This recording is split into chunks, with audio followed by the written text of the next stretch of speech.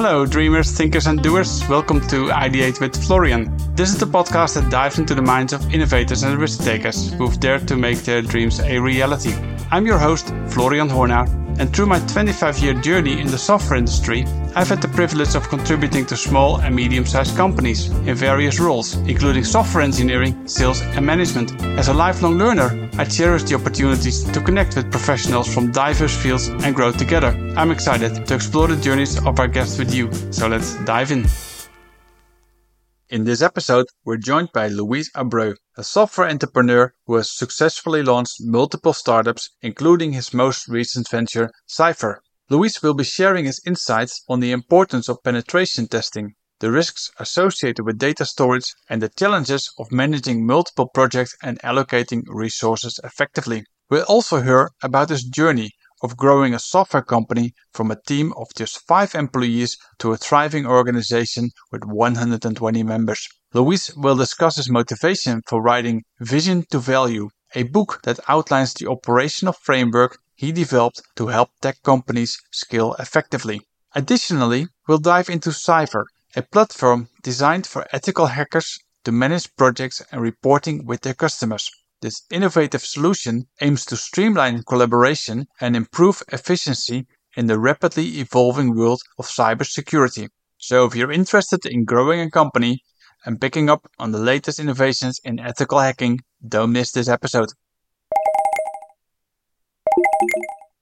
Welcome from sunny Portugal. Good morning, Luis. Hello, good morning. Indeed, it's very, very sunny here. It's pretty sunny in the Netherlands as well, but you really look like you're in a sunny spot, and good on you, good on you. And I understand that you're traveling between Amsterdam and Portugal, Lisbon? Yes, indeed, because I'm originally from Portugal, but I've been living in the Netherlands, in Amsterdam for many years now, around 15. But, well, I definitely miss my home country sometimes, and especially in the winter times. I tend to go to the sunny places of Portugal. I can totally imagine, yeah. And what brought you to the Netherlands 15 years ago? Actually, for studies. So I went to Delft University, to the technical university. So I did Erasmus program to finalize my studies there. And, well, it should have been a 1-year journey, but it turned into a little bit longer stay, actually. Because I've known you for, I think, since 2008. So that makes it, well, so that's 15 years. It's a little bit of a story, but it's a bit of an adventure, actually, right? Yeah, indeed. Because, I was not planning to stay that long. And actually, when I went to study in Delft, I was in computer graphics, so not in the area where I'm currently at. So I really thought, well, in computer graphics, I could work in gaming industry, for instance.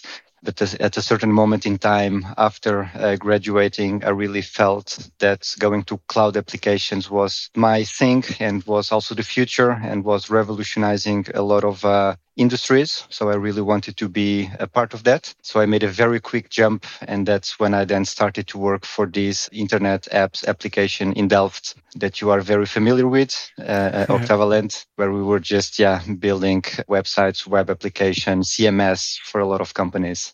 And eventually ended up doing payroll. Yeah, indeed.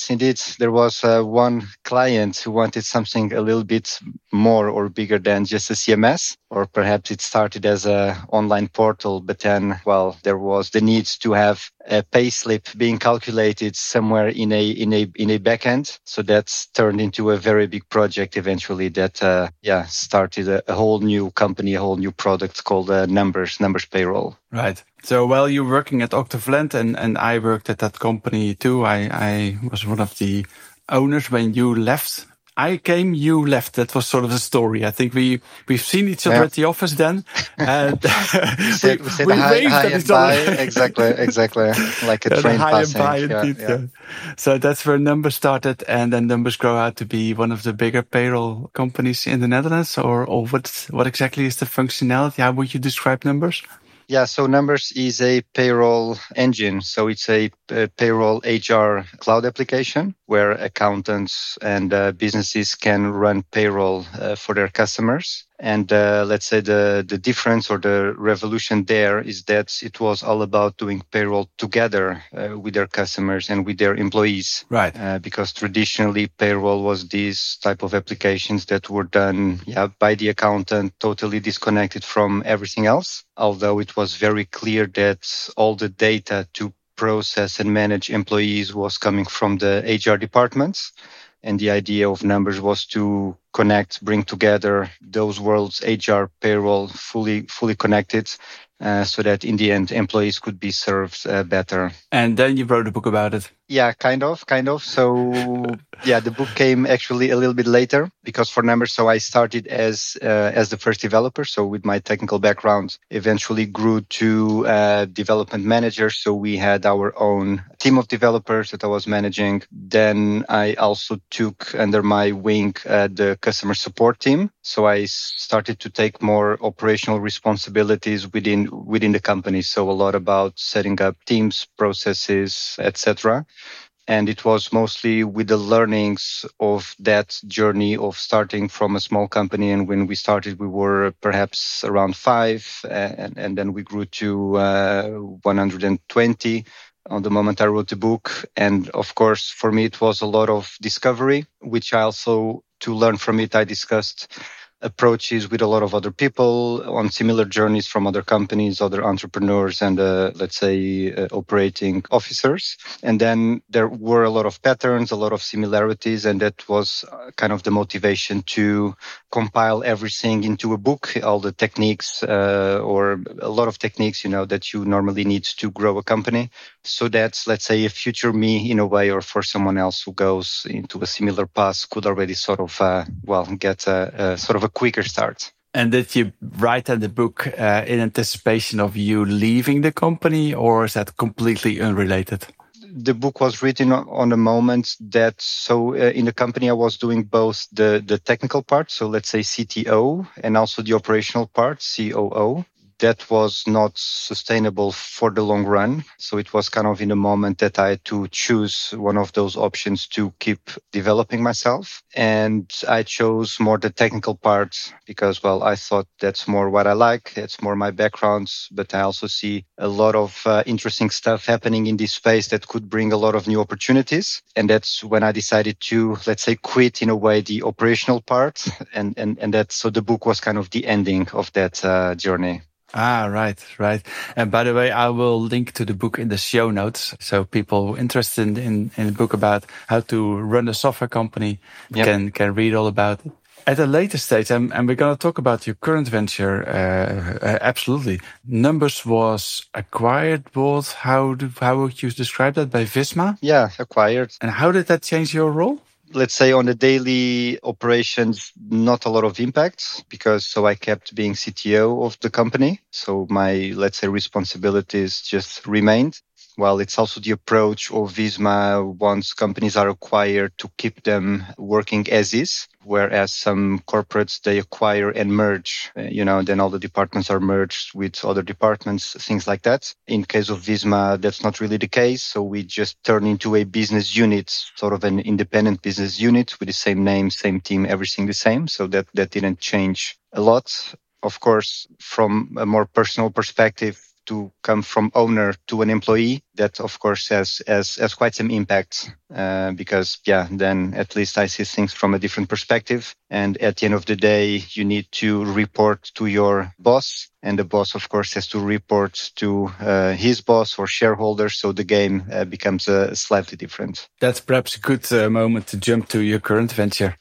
Yeah. So you now run a cybersecurity company. That's from going from payroll to cybersecurity. Exactly. Feels like a big jump. There are some connection points. Also, maybe good to mention that, meanwhile, from numbers or between numbers and cyber, so the current venture, I also started other ventures as well. So I always had a bit of the urge to, start a new project or to explore certain ideas in the market. The other two ventures didn't turn into anything, actually. So we decided to actually really stop, but came really great learnings from those. Mm-hmm. So also gave me more confidence to then start cyber, to start yet another one. I felt just better equipped for it. So the idea from Cyber actually came during my work at Numbers, because I was responsible for tech. Everything that was tech related, including security. So I had to implement proper security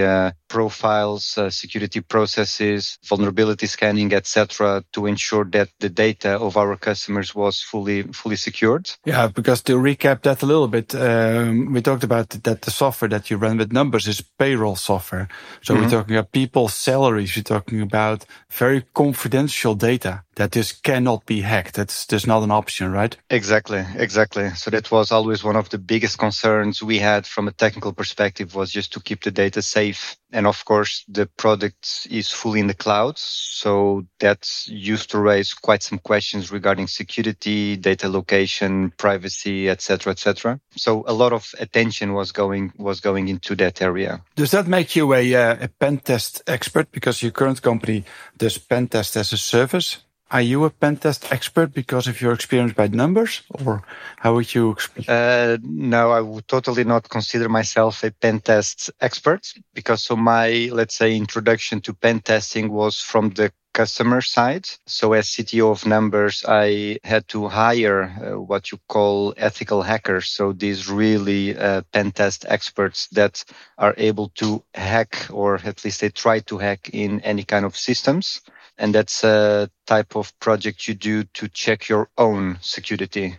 So you really give them an assignment, as in, okay, try to hack my product, and they will hack it, but they will not exploit it. They will not steal data. So they are the good ethical hackers, but they will explain you and tell you how they did it and how they can enter. So it's like hiring a burglar to burgle your building. And then once he's in, he's like, I'm in. And then you ask him, how did you do it? And he's like, well, the door was open and maybe you should put a lock there. Is that a right analogy to penetration testing? Exactly. That's kind of how it works. And in the past, these kind of projects were, really that you would hire this special team, and it was a bit happening under the table because the services was probably not as professionalized or streamlined as they start to happen nowadays. And that's when the idea for the cyber platform comes into play, because once I was hiring these ethical hackers, there was really not a clear process or way for them to communicate with our team. And also at the end of the day, they were just sending a report with a lot of information, but hard to make it actionable for my team. Because once they have findings, it's very important to track if the findings have been fixed, and if not, why not, and the risk per finding, so that to have that whole sort of profile there. And I was really missing that part. And how is cyber different from the competition or previous experiences? How do you work? Yeah, so what Cyber offers, then it's the whole platform for these ethical hackers to use so that they can manage the whole project and the reporting together with their customer. So in the old days, ethical hackers were just using no specific tool for this, and they were just writing these reports in Word. But of course, these reports nowadays have a lot of standardizations. There's a lot of compliance norms that you have to follow. There's a lot of findings that are repeated. So, there's a need to streamline as much as possible. And of course, there's also way more demands from tech companies to have pen test services so that they ensure that their applications are secured.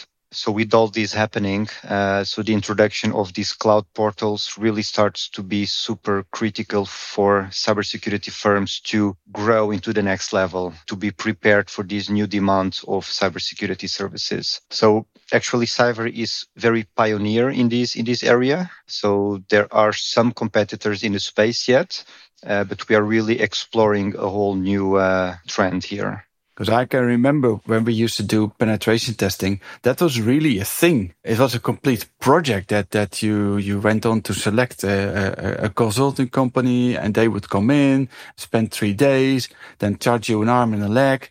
But penetration as a service almost sounds like something that is continuously running maybe every week. Is that where the industry is going to? Yeah, so it's going into that direction where you have these vulnerability scanners that are indeed running every day or running every week. But at the end of the day, it's always the combination of that and the ethical hackers who are, let's say, very creative to come up with total new approaches of entering your application. Because so the vulnerability scanners only scan or detect what was already previously found by someone. So they just automate certain checks that a human already found. And the beauty of penetration testing is that you combine both, but you also focus a lot in the manual part. And of course, it's also all about how much budget do you want to spend in a test. So normally when you spend less budget, there's more automation and less manual testing.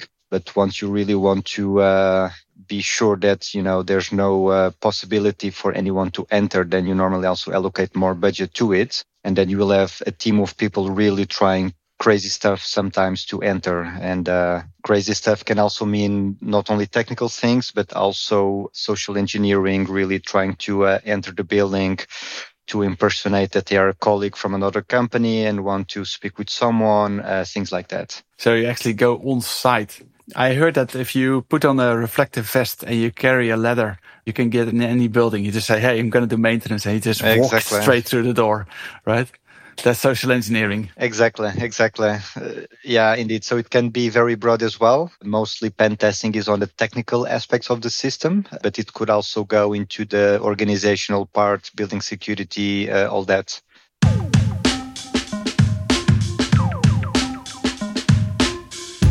This season of the What's the Big Idea podcast is sponsored by Collaboration Superpowers. We help individuals, teams, and leaders work together from anywhere successfully. And just for listeners of this podcast, we have a special remote working success kit ready for you.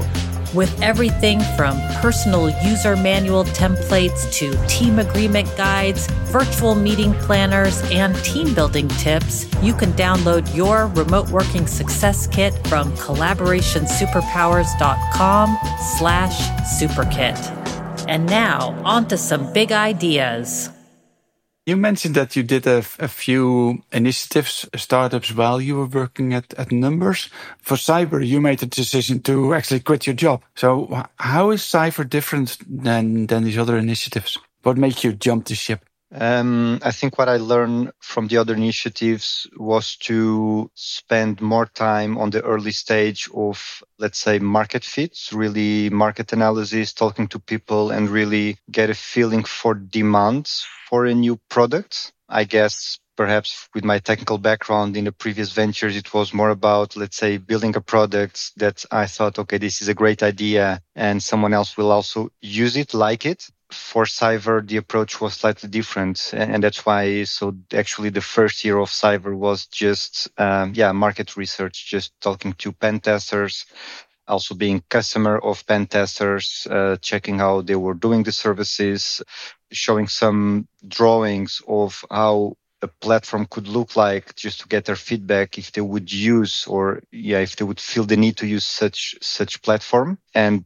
because that analysis had a positive outcome, so that gave the motivation to actually decide to invest in building a first version of the platform to really prove, or to at least show them how it could really, really work. So you spent a whole year before you actually did the file new project and start building the software. Yeah. Don't you get antsy, where you're just like, I just want to get started coding? I mean, that's what the software engineers do, right? A whole year seems a lot of restraint. No, indeed. But for me, it was not just about coding. So that was not, let's say, the reason why I started, but it was more as in, so I really believe that in pen testing, customers are served better with this portal, much better than just getting a PDF report. They would rather go to a portal to see the findings, to click on the findings, to chat with the pen testers, asking questions, so really to collaborate together. So I had a strong belief in that. So the motivation was mostly to explain, or not convince, but to explain or to show this vision to pen testers for them to become enthusiastic about it. And that was all done with slide decks, drawings, things like that. Yeah, so actually the building parts that becomes indeed sort of, okay, now we need to implement. So can we really prove it again so that they can really try themselves and give again positive feedback on it? So it was more about that part. It sounds like you postponed the engineering part, the actual building part, to as late a state as possible, just to market validate first. Yeah, and that's an approach that we keep doing in the software development process, because I mean, once you start building, there's always a lot of ideas for things that you want to build, but we always first try to have a very concrete use case and customer need before we decide to invest in a certain functionality. So there's always a business case behind every feature we build or every bigger functionality. There's always a business case behind. And the investment is in money, but I also feel there's an investment emotionally, that once you start developing a functionality, you start to believe in it and you create sort of a blind spot for the weaknesses of that functionality. Not sure if you recognize that, but I think I do.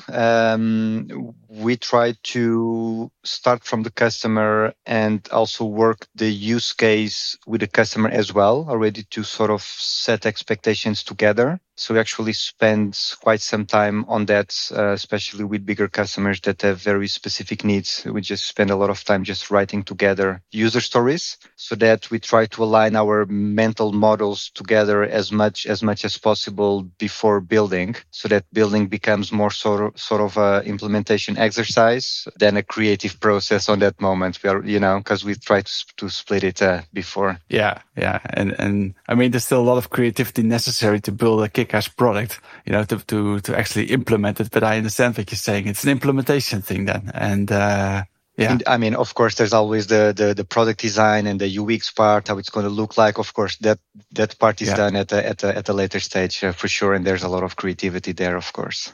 I can understand that you take a lot of lessons from numbers to your new startup, but I can also understand that there's things that you do different now because you're with a smaller team. You don't have the financial backing of a multi-million-dollar company.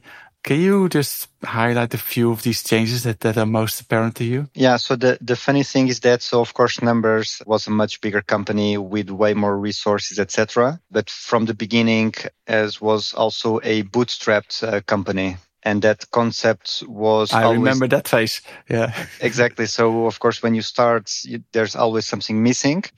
But the funny thing is that once you are bigger, there's always something missing as well, because if there's continuous growth, there's new customers onboarding that you need to consider, maybe new use cases that you have to implement.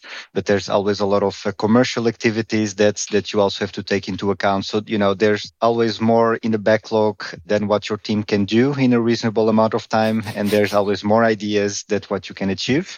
So that part, I think it's very similar coming to Cyber, because the feeling is exactly the same. Of course, everything is then much, much smaller. It's in a different stage. And I think for me, the part or the new challenge, let's say that's more different, is that in Cyber, I'm leading the entire company. So I'm also able to connect the commercial parts and the product parts together. While in Numbers, teams were more, let's say, independent in a way. So I was more with the technical scope, of course, interacting with the commercial scope. But I see a lot of value of being more together with the customer, giving demos, showcasing the product, collecting feedback, and then bringing that feedback into product development into a more shorter line. And you mentioned that Numbers was bootstrapped in the beginning. Later, it was a larger company. I think you were at 150 employees. Is that about the right size? Around that size, indeed. And did you consciously foster the idea of being bootstrapped while the company was growing to that size? Yeah, so it was really a decision to not bring external investors to accelerate growth. Yeah, there's all kind of reasons for that. Of course, I mean, the fact that when you are full owner, you have also the whole flexibility and the freedom to make a long-term plan, which we also thought that is more beneficial to customers in the end. Because, well, sometimes investors are looking to a shorter period of time, and that could compromise, let's say, long-term company growth, in my opinion. And what's your approach for Cyber when it comes to this needs a big investment, of course, like every software company does. Do you plan to bootstrap again, or are you looking to work with investors? So far it's been fully bootstrapped. So, well, there's no other investors aboard. We are in the phase to learn some cycles, sales cycles, development cycles, to see how the industry goes and the demand, and to, get a bit of a good feeling for the industry, to have maybe better metrics or a better baseline to know how much we would need to invest in marketing sales to get certain customers aboard. And maybe once that is more clear, then the question is, okay, so we know how much we put in and we know how much we expect to get out. Then the investment decision or equation would be in place. Right. But currently I find it too early because it can be quite unpredictable. Right. That makes sense. So you want to first see where you're going and what the metrics are, and then see how investments actually accelerate growth but you need to have some growth first, autonomously. Yeah. So of course, to start this first phase, I had to invest myself, and I did so because I truly believe there's a future for this industry, and there will be a lot of demand in this industry, and we are in a very good position to grow there. But I also feel that, as a company, we need to have certain processes better in place or better optimized to think about growing faster. But I mean, so far, very positive. So we are onboarding new customers every month. And of course, that validates the need for the platform. Also, they bring feedback, so we know exactly what to improve in the platform. So we are now in this sort of learning cycle, because once we get feedback, we make it better. Perhaps it's going to be easier to sell it in the future. So we are in that phase at the moment. So the company is growing for sure. This is always a bit of hard questions that I ask in my podcast is, why is this your calling? Why do you feel that this is something that you need to do with your time? You could have stated numbers, you could have done anything with your time, and now you say, okay, I really want to do this. You mentioned market opportunity, but that cannot be the whole reason, right? No, exactly. I mean, I feel there's definitely something in cybersecurity and on the needs for software products to be better secured. Because what we see is more and more we are exposing our data to other entities. We are storing data in servers that we don't know. I also see the complexity of the applications is increasing, and that brings vulnerabilities that even teams that are building the software don't understand. And I experienced that also as a software builder in the past as well. Sometimes, there are vulnerabilities that we don't even are aware that are there. So there are increasing risks there. So I think the combination of those risks and people putting more data in places that they don't really know where it's stored, I think it can bring a lot of impact to our society. So I would like to be in a place where systems are better secured. And I think that with Cyber, I feel I'm contributing for that. So I'm not a ethical hacker myself. So I'm not the one, let's say, exposing vulnerabilities. But I hope that by making the work of ethical hackers better, more streamlined, they can serve more customers, they can serve them better. And with that, with the help of the platform, end customers can also solve the vulnerabilities quicker, so that in the end, we all have more secured software. That sounds like a very good reason to get out of your bed and do your best work. Exactly. To avoid the data leaks. Yeah, and I can attest to the fact that software is getting more complex. And like you said, we don't know what we don't know. You know, as a software developer, you do whatever you can to keep data safe. But if you don't know about the vulnerabilities, then you can't code against that. Exactly. And that's why at the end of the day, you do need external teams to check what you don't know, because I guess as humans, we have a bias to focus on what we know and a bit of a blind spot for the unknown unknowns, if you get what I mean. Yeah. So just to conclude with Cyber, so you do cybersecurity, you do penetration testing. What exactly is your business model? How would you define your business model? Where do you make money? Where do you have your costs? Yeah, so the business model it's pretty simple. So we sell the product to cybersecurity firms that are doing pen testing themselves. Okay, so your client is a cybersecurity firm. Exactly. So they use our product fully white labeled so that they can render their services in their own branding. And then we have 3 flavors of the product. For smaller teams, we have the starter plan. For medium teams, we have the professional plan. And for, let's say, bigger companies, the enterprise. So it's a monthly base model. And basically the difference is the feature set on the different plans. So if I run a small pen test firm and let's say I've got 20 people working with me, would I be on the starter or would I be on the professional? So with 20 people would be already on the professional. So the professional is designed for teamwork already within a cybersecurity firm, whereas the starter is more for either freelancers or very small teams, maybe a team of 2 people, 3 people that are just working together to do pen testing. Right. And then your software would help me become more professional towards my client, the software developers themselves. Exactly. Yeah. Because if you have a team of 20 people, probably you are doing hundreds of projects per year. So that means that you have to definitely manage the different projects, manage the customers as well, allocate people, pen testers into the projects, and of course reduce as much manual work as you can, mostly on the report generation part that normally takes a lot of typing. So with our tool, we try to optimize that as much as possible with all kind of functionality that you can have libraries of content, but also the latest experiment we did with ChatGPT, where we have... We didn't use ChatGPT today, huh?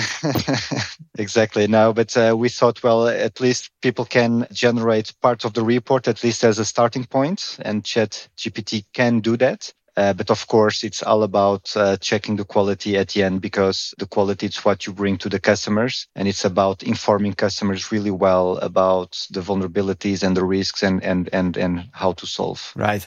So you're not cutting out the middleman. It's not like you as a software vendor sell directly to other software vendors. No, the middleman, the pen tester stays there. The word that I take out of this interview is the word creativity. Because you need the creativity of that middleman, if I may use that word. Yeah, so that's something that I strongly believe. As we discussed before, I do see the rise of the vulnerability scanners, and I'm not against vulnerability scanners. I encourage teams to implement vulnerability scanners as well. The thing is that vulnerability scanners will only check for known issues. And then pen testing, it's sort of a next level where ethical hackers will really try whole new things to come up with vulnerabilities that you could never think of. And those ones are normally never caught by vulnerability scanners. That makes a lot of sense, Luis. As a closure of this episode, is this something that our listeners can help you with? What are you looking for? Is that a call to action that you want to bring out to the world? Yeah, so I think your audience has a lot of entrepreneurs as well. And of course, well, this journey, it's a lot about collaboration, a lot about exchanging experiences and best practices. So I would be very glad if someone would, after listening to this interview, perhaps give some tips or give some directions or share some knowledge that could be interesting to know. So that would be a lot of value for sure. That's a great call to action, just to, as a community of entrepreneurs, help each other grow. And I will leave your contact details in the show notes. So if you're listening to this, if you're interested to get in touch with Luis, go to the show notes and you'll find his contact details there. And with that being said, I want to thank Luis. Thank you very much. It was a wonderful half hour to chat with you. Thank you. I hope you had a good time too. Yeah, indeed. It was wonderful. Thank you so much for the invite. And it was a pleasure having this interview. Okay. Hope to talk soon again. Thank you. Thanks. Bye-bye. And there you have it. Another inspiring episode of the Ideate with Florian podcast. As always, I encourage you to visit our website at ideatewithflorian.com. That is ideatewithflorian.com. Here you will find links related to this episode as well as other episodes. My name is Florian Horner, and I hope the story inspires you to take your own leap of faith. Thank you for joining us, and until next time.